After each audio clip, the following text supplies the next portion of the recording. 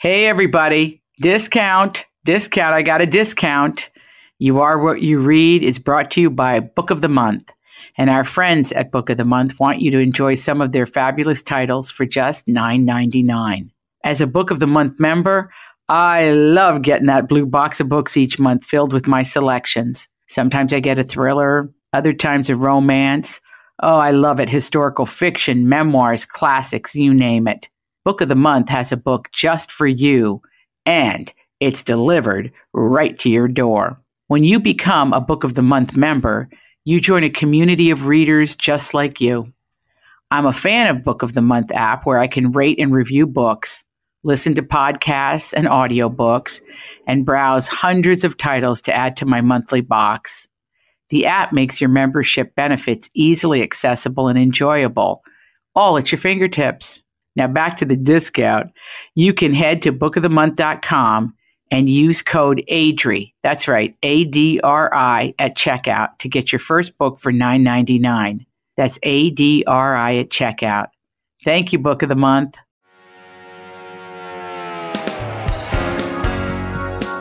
Dear listeners, if you're on BookTok, Bookstagram, or if you visited really any bookstore on planet Earth, you know The Fourth Wing and Now the Iron Flame by our guest, Rebecca Yarros, are the rave. Rebecca had the #1 and #2 best-selling books in America just last week. Now, in this week's episode of You Are What You Read, we get to know the best-selling author on a whole new level. Rebecca is the wife of a military hero. She's a military kid. She's came up in a family of military heroes. She's a mother of 6 and an adored author who's infused her life into her work to entertain readers everywhere. I think you'll be surprised and delighted by this conversation.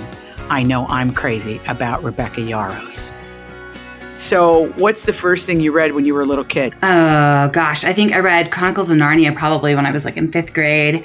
And then I moved on to Mercedes Lackey and to Anne McCaffrey and to Marion Zimmer Bradley. Mm-hmm. So I've always loved the genre. But you started out with C.S. Lewis.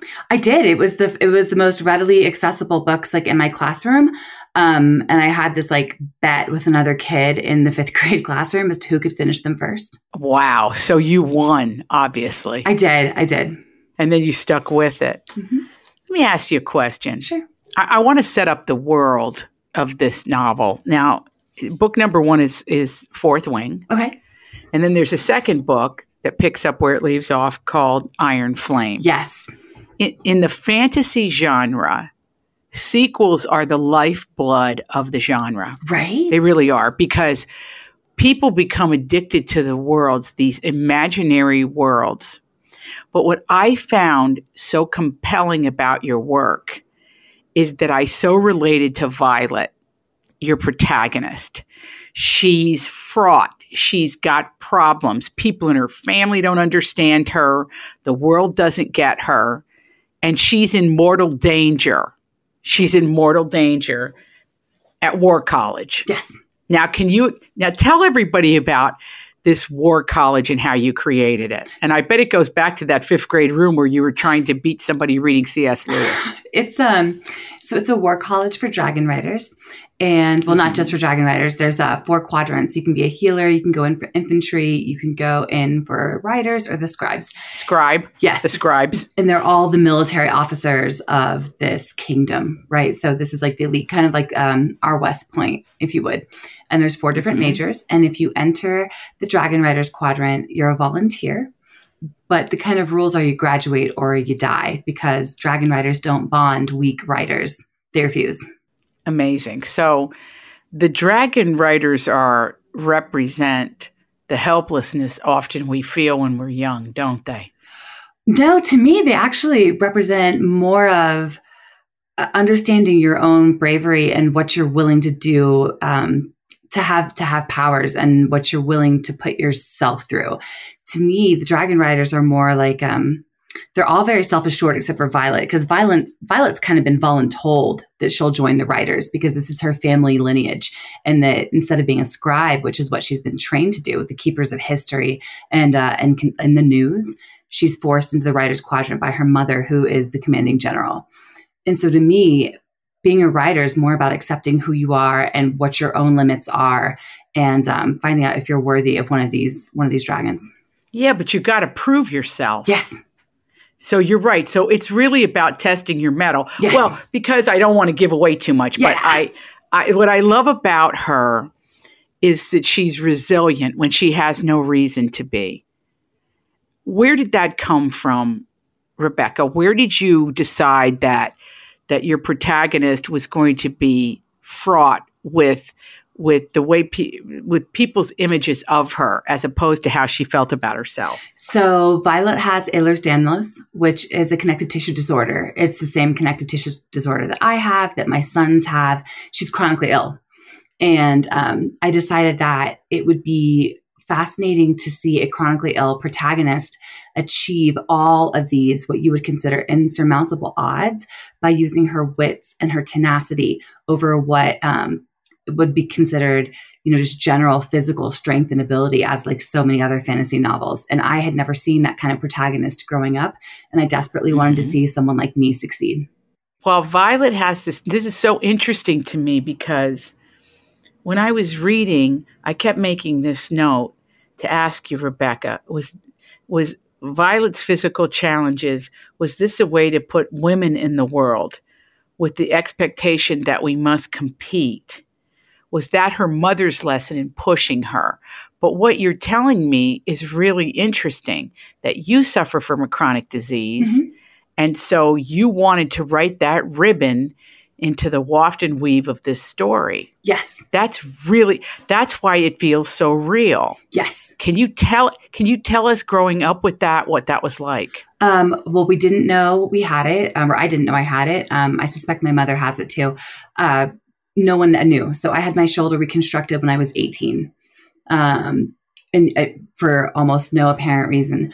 My bones are brittler, my joints are looser, my skin is more fragile and tears easily. And then as my sons were born, I noticed that they all had the same problems too. And so that started set us down a path of diagnosis.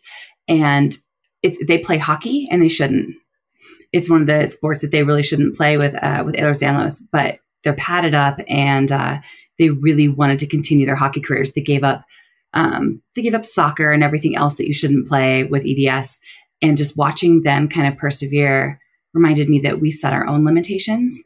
And I wanted to show that in a fantasy setting, especially because there's so many times we need accommodations as people with chronic illness, and like Violet has with a saddle, or things, not really spoilery, but things that Violet has as accommodations that this world isn't used to giving. With EDS, now can you just say the name of the disease again? EDS stands for? Ehlers-Danlos syndromes. Okay. So when you have EDS, you can't really see the problem, which is what I loved about this novel. Right. Violet, you can't see her strength, but you know she has it. Mm-hmm. Her strength is intellectual, yes, isn't it? And spiritual in a sense. Yes. Can you speak to why that was important to you in this storytelling? I think because in typical fantasy stories, you see a lot of physically strong heroines, or people who go in knowing how to fight, are already warriors. And Violet's not. She's been trained as a scribe. And because of what's going on in her society, it's very important that she has a historical knowledge background, and that her entire self-worth is really based on what she knows and her intelligence, as where she's walking into a situation where everyone else's self-worth is based off of their strength and their cunning, but hers is really based on her wit and her tenacity. And I loved showing that it was capable to succeed, with the wit and tenacity. When you wrote this, did you set out for it to be an adult novel, or did you set out for it to be a young adult novel? Because it really, honestly, Rebecca, it's an adult novel. Yes. It's a new adult novel. It's a genre that's right in between YA and adult, which is that area right after you turn 18 and you've left home, but your frontal lobe isn't necessarily developed. I always laugh that it's like 2 a.m. in a freshman girls' dorm where someone's puking and someone's holding back their hair and someone's like, I should text my ex. And someone's like, no, you're too good for that. And everyone's trying to figure out where they belong in the world and how they're going to make it without their parents. New adult to me is just that really messy emotional age where the stakes are higher because the mistakes they're making have such bigger consequences and they no longer have those parents to fall back on. And it was always intended to be new adult. So we're talking about basically the Sex and the City crowd. College. We're talking about college. College. That's right. That's right. So, and that's very interesting. Do you go and speak with the college students? Are you around them much in the community? So I have 6 kids. And my oldest is 26 and my youngest is 10. So my oldest is, she's a lawyer in Denver. And then my 2 boys are in college right now. I have a junior at Pratt in New York City and a freshman at Cal State. So unfortunately, I am Rebecca, surrounded. how are you doing this? You're going from coast to coast here. I think it's a marvel. I'm so proud of them for spreading their wings. But part of me is like, gosh, guys, you couldn't make it a little easier to visit you in like one visit? You had to, go to completely different ends of the country? I want to go back to your family. Tell me about your parents. Sure. They're retired Army officers. My mom is MEDAC, so she's an Army nurse, and my dad was artillery. They are both the children of Army brats. My grandfather was the Deputy Commanding General NORAD, so the military is pretty much all I've almost ever known. We moved around a lot as a kid. So, Rebecca, have you ever noticed that a lot of kids that call themselves Army brats become actors? I haven't. Have you noticed that? No, I didn't. Is that a trend? Oh yeah. It's kind of always been that way because of the acclimating to new schools, the constant moving. But in your work, I see it turned you inward as a reader and a writer. Yes. The adapting. You're an adapter. And when you write about your family, I mean, you're crazy about your husband, which I love. He's amazing. You're nuts about him. He sounds great. He's great. I just saw the folks at home who are listening can't see this, but he made you a map of the kingdom that you can use a marker on it. And I think that's the most loving gift any man ever gave his author wife. I think it's amazing. I think time. He retired from the military. He did 22 years and he was an Apache pilot, which is like a dream job. And he gave that up to stay home so that I could focus on my career. And to me, that's always been the greatest gift. This is a memo. I know. This is a memo to every man in America. It really is. I mean, what a doll that he's phenomenal. But you've also got 6 kids. Now tell us about that. I'm one of 7. How many kids in your family? I'm the baby of 5. Fantastic. So you're from a big family. Yeah. The baby always has the most children. Really? Yes. In my family, it's true. My sister had 4. I mean, I'm doing an unofficial poll here, but I've noticed in big families that the baby loves having kids because you were our baby, you see. I get that. So we had the experience. Did you babysit as a kid? I babysat as a kid from the time I was like 12. I babysat for families across the street and things like that. But I will say my sister spent a lot of time with me growing up. Did you want a big family your whole life? Yes. I always wanted a ton of kids. That's your dream. Okay. Yeah. So you had all these beautiful kids. I do. And your husband, and he was on board to have a big family too, right? I mean, he kind of had to be, right? And we adopted our last. So definitely if he'd been against it, we would have had some problems there. But he's really, I think it's been fascinating to watch him leave this military life. And he said, he said 20 years and then he did 22 and he stepped down.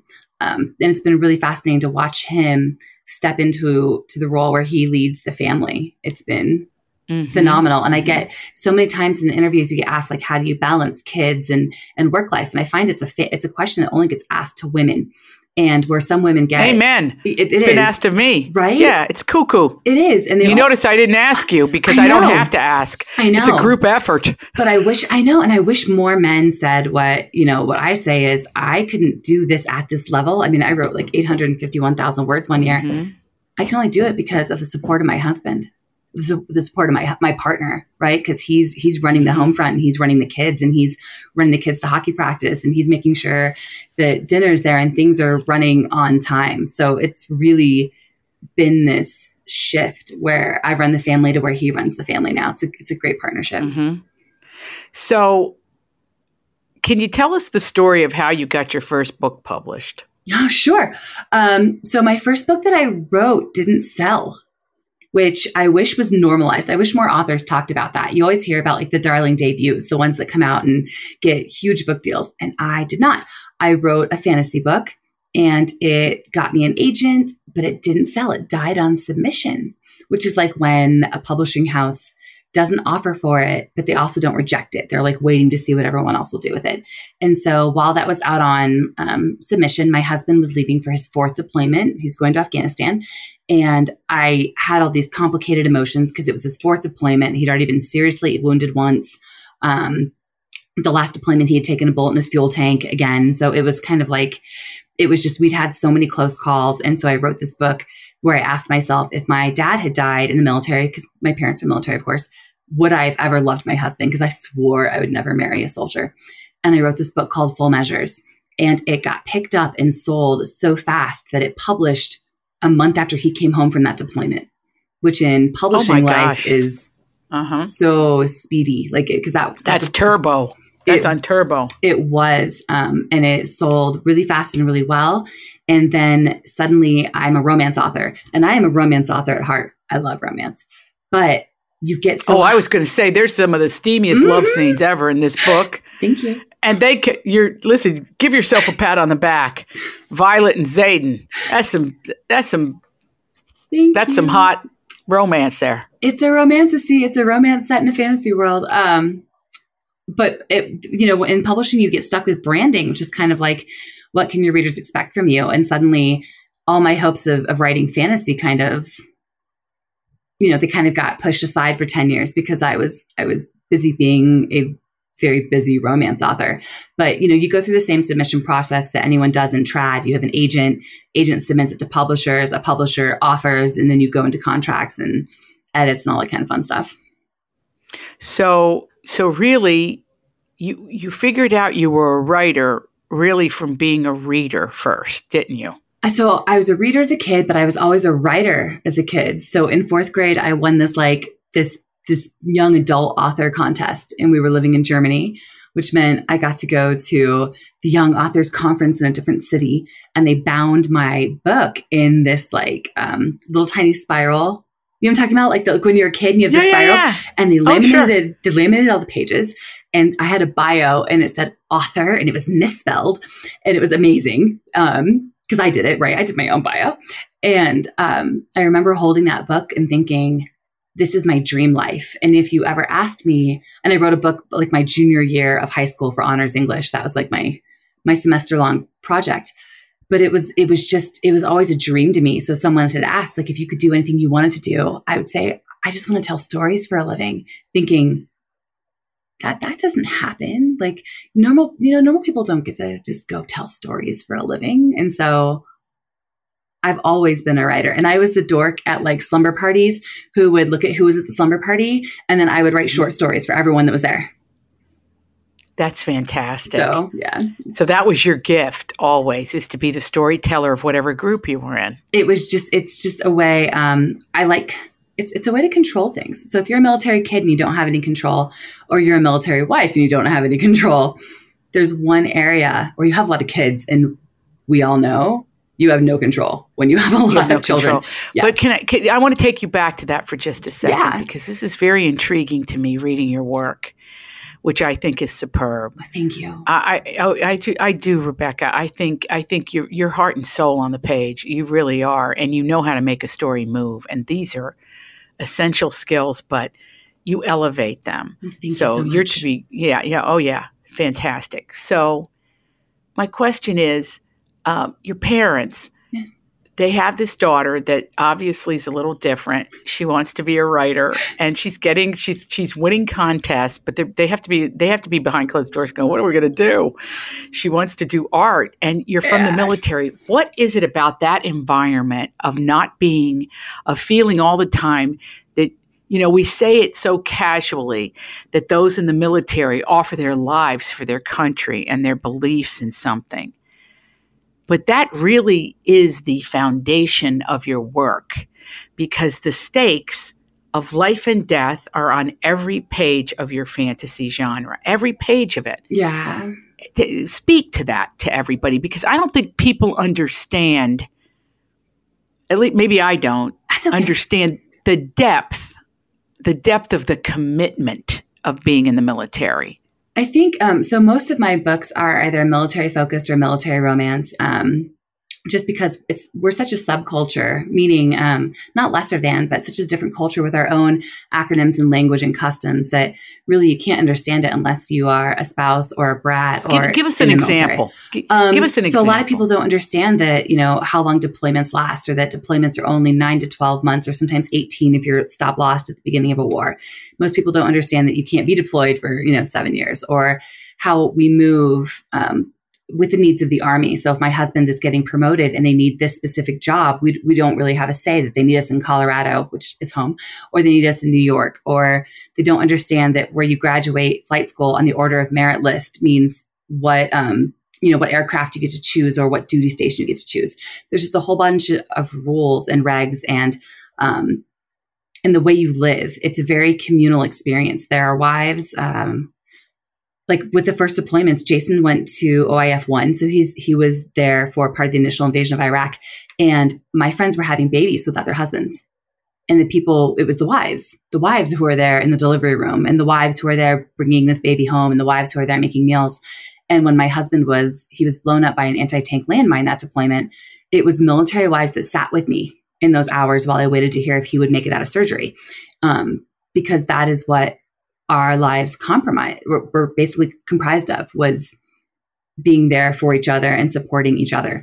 The themes of life and death in Fourth Wing, yes, you're in a high stakes college because if you don't prove yourself, you're not going to bond and they're going to kill you. But I think I weave it through in the military because I came so close to losing my husband, and we lost a good number of friends. So honestly, when people ask me, why does this character die?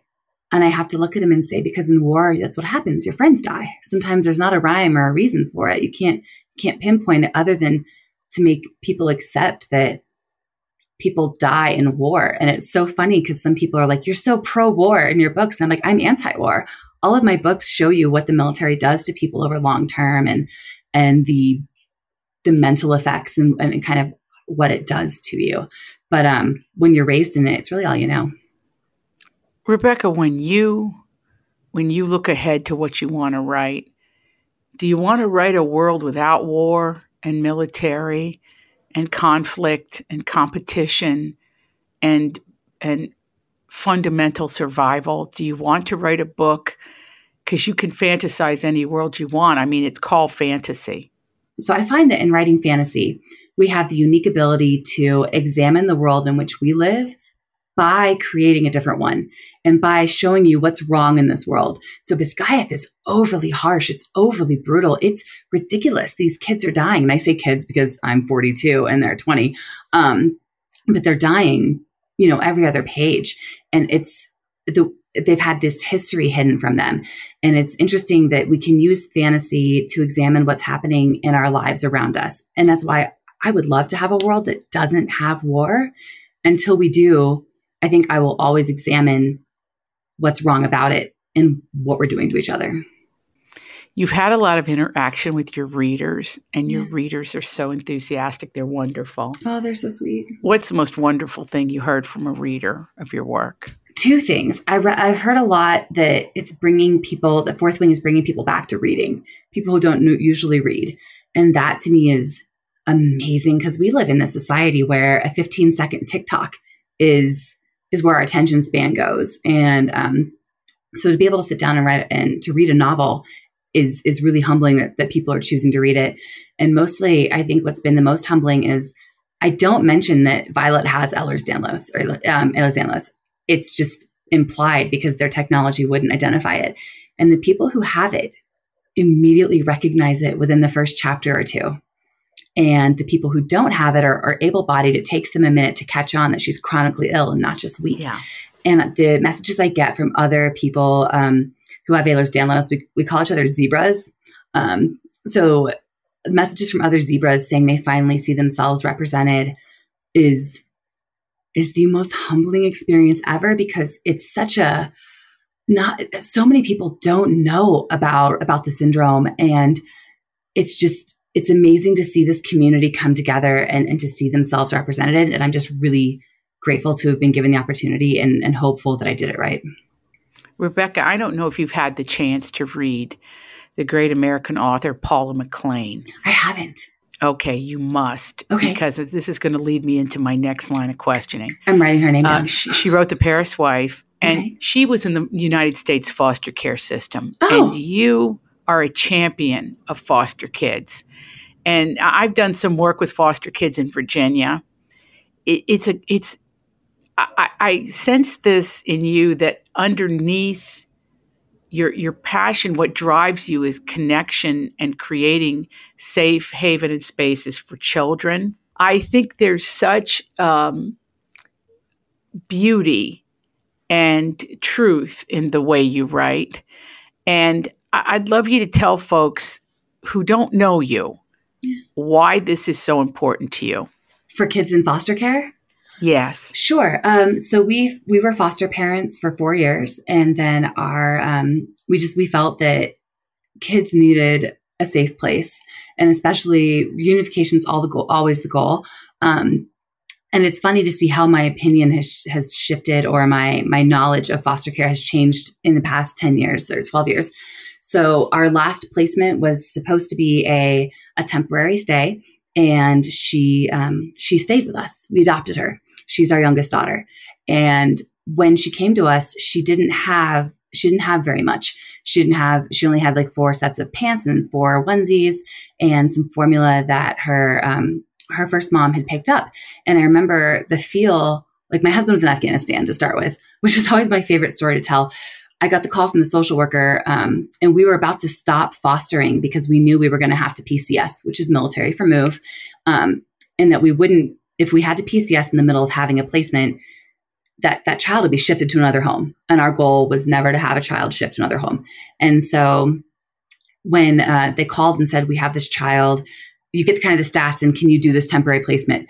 It was God, the universe, energy, whatever you want to call it. My husband got online in that moment. And I answered, I was like, oh my gosh, I'm on the phone with the social worker right now. You can't see my hands are like typing, like I'm typing this message right now. I said, and they have a placement. What do you want to say? And he's like, yes. And I'm like, well, of course you said yes. I'm the only one here. You're in Afghanistan. So I'm like, yes, we'll take her. And I said, but we're going to hockey right now. My 4 boys have hockey practice. And she said, that's not a problem. We'll bring her to the hockey rink. And I remember thinking, I think I said like a pizza? Like, you're going to bring a baby to a hockey rink, like a delivery? She's like, yeah, just come outside. I said, okay. Because they'd always, brought a placement to the house.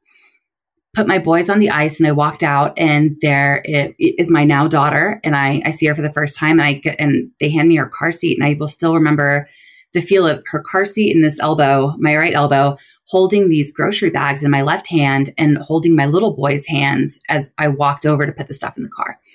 So kids, when they are moved around in foster care, anything that their things are thrown into, they can be trash bags, they can be grocery bags. This is not the fault of the biological parents. I think there's so much trauma involved in when those kids are removed from the house. I can't imagine you're thinking straight, right? So we, once we got her stocked and I had to take her shopping. So there was my 4 boys and this new baby and me, and trying to walk around and buy all these things we needed, because we weren't expecting a baby for a placement. We were expecting a toddler, and I had nothing for a baby. I didn't have a swing. I didn't have a bouncer. I had to raise bathtub. No, that little plastic tub? Nothing. And we've had kids for so long. And so I remember like my second son sitting on the floor holding her while I made lunches the next morning, because I had nowhere to put her down. And so we created a nonprofit that if you're a foster parent, you can come to us and say, hey, I've got this placement, and you get a week's worth of gently used clothing. And my kids personally sort it. And I always tell them, like, if you wouldn't wear it to school, it gets pitched, because we take donations, or in a new backpack and an unmarked duffel bag to carry their stuff. So no matter if they're with us or if they end up in another foster family, they have something more dignified. We want to help them move around the system with dignity. And if they're unmarked bags, because teenagers, I can't imagine, want to be identified as a kid in care. So they're unmarked, and those teenagers can take them to sports practice, to sleepovers, to whatever it is they're doing. So it's essential to me that these kids move around with dignity, because we've seen what happens when they don't. Mm-hmm. And I think you probably have a special place in your heart for the single teenage mother who tries to get adopted with her baby that she has. They are very hard. They're hard to place. Can you speak to that? They are. My husband had our oldest daughter when he was in high school. He didn't have her. She's my favorite wedding present, as I like to call her. So he was a teenage parent. A lot of times these teenagers don't have a lot of places to go. And we were never offered a teen mom.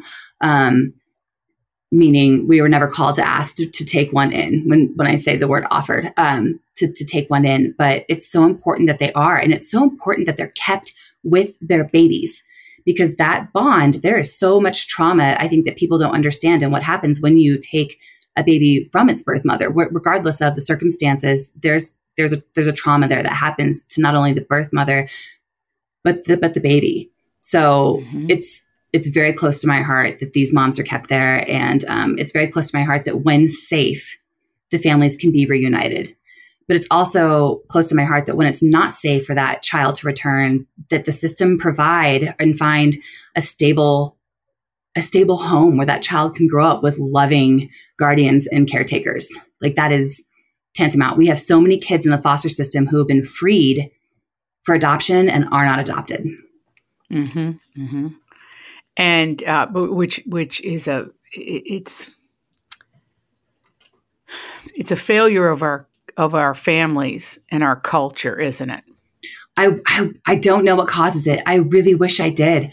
I can tell you the best place is always a kinship placement. And again, my degree's in history. It's not in social work. So all I know is what the state of New York taught me during foster classes, which, by the way, they're very good. It's like 2 hours a night, 2 to 3 times a week.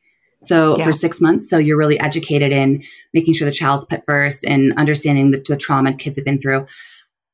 I wouldn't say it's a failure in families. I think there are certain circumstances where there are no-win scenarios. Well, I don't mean it like a personal failure of the family, but something in the way the world plays out for them causes the trauma. Yeah. Okay. Whatever, because we could be here, for a year talking about all the different things it could possibly be. Right. But what's interesting to me about you is you see a problem, and it's very much in your writing. You identify something that needs to be done, and your characters get it done. It's not perfect, but they figure their way through the dark tunnels. Okay. Yeah. That's really a signature of your work. Thank you. And and I found that I found it inspiring and illuminating. What role does fate play in a person's life?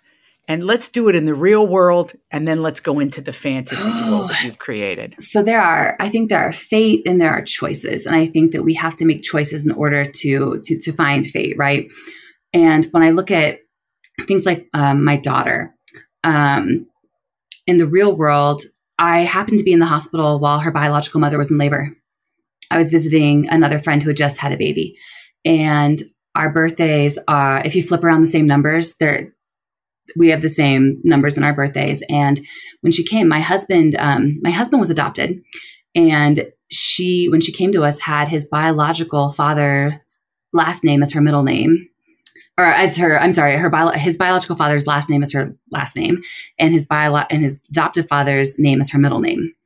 And so I knew there was something that told me the second she was placed with me, she belonged in your family, right? And and I was very close with her biological mother. At least we got to be over the years.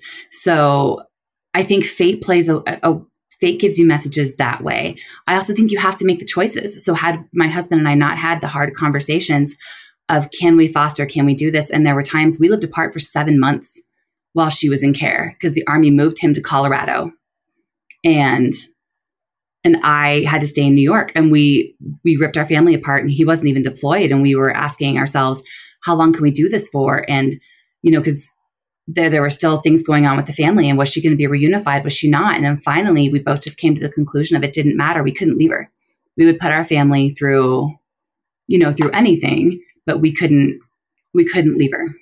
So I think you see fate that way, but you make the choices that make fate possible. There's something about the power of love. Yes. And it's the river upon which you write. The power of love, the power of returning to the source, the power of mining what's in your soul that's going to get you through the experience and elevate the experience. Yeah.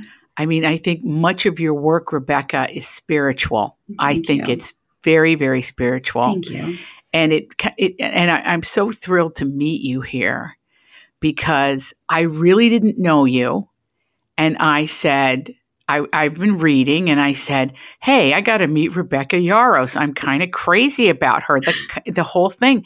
And I hope you'll stay in touch, and I hope you'll come visit, and you bring the whole crowd with you, the whole family.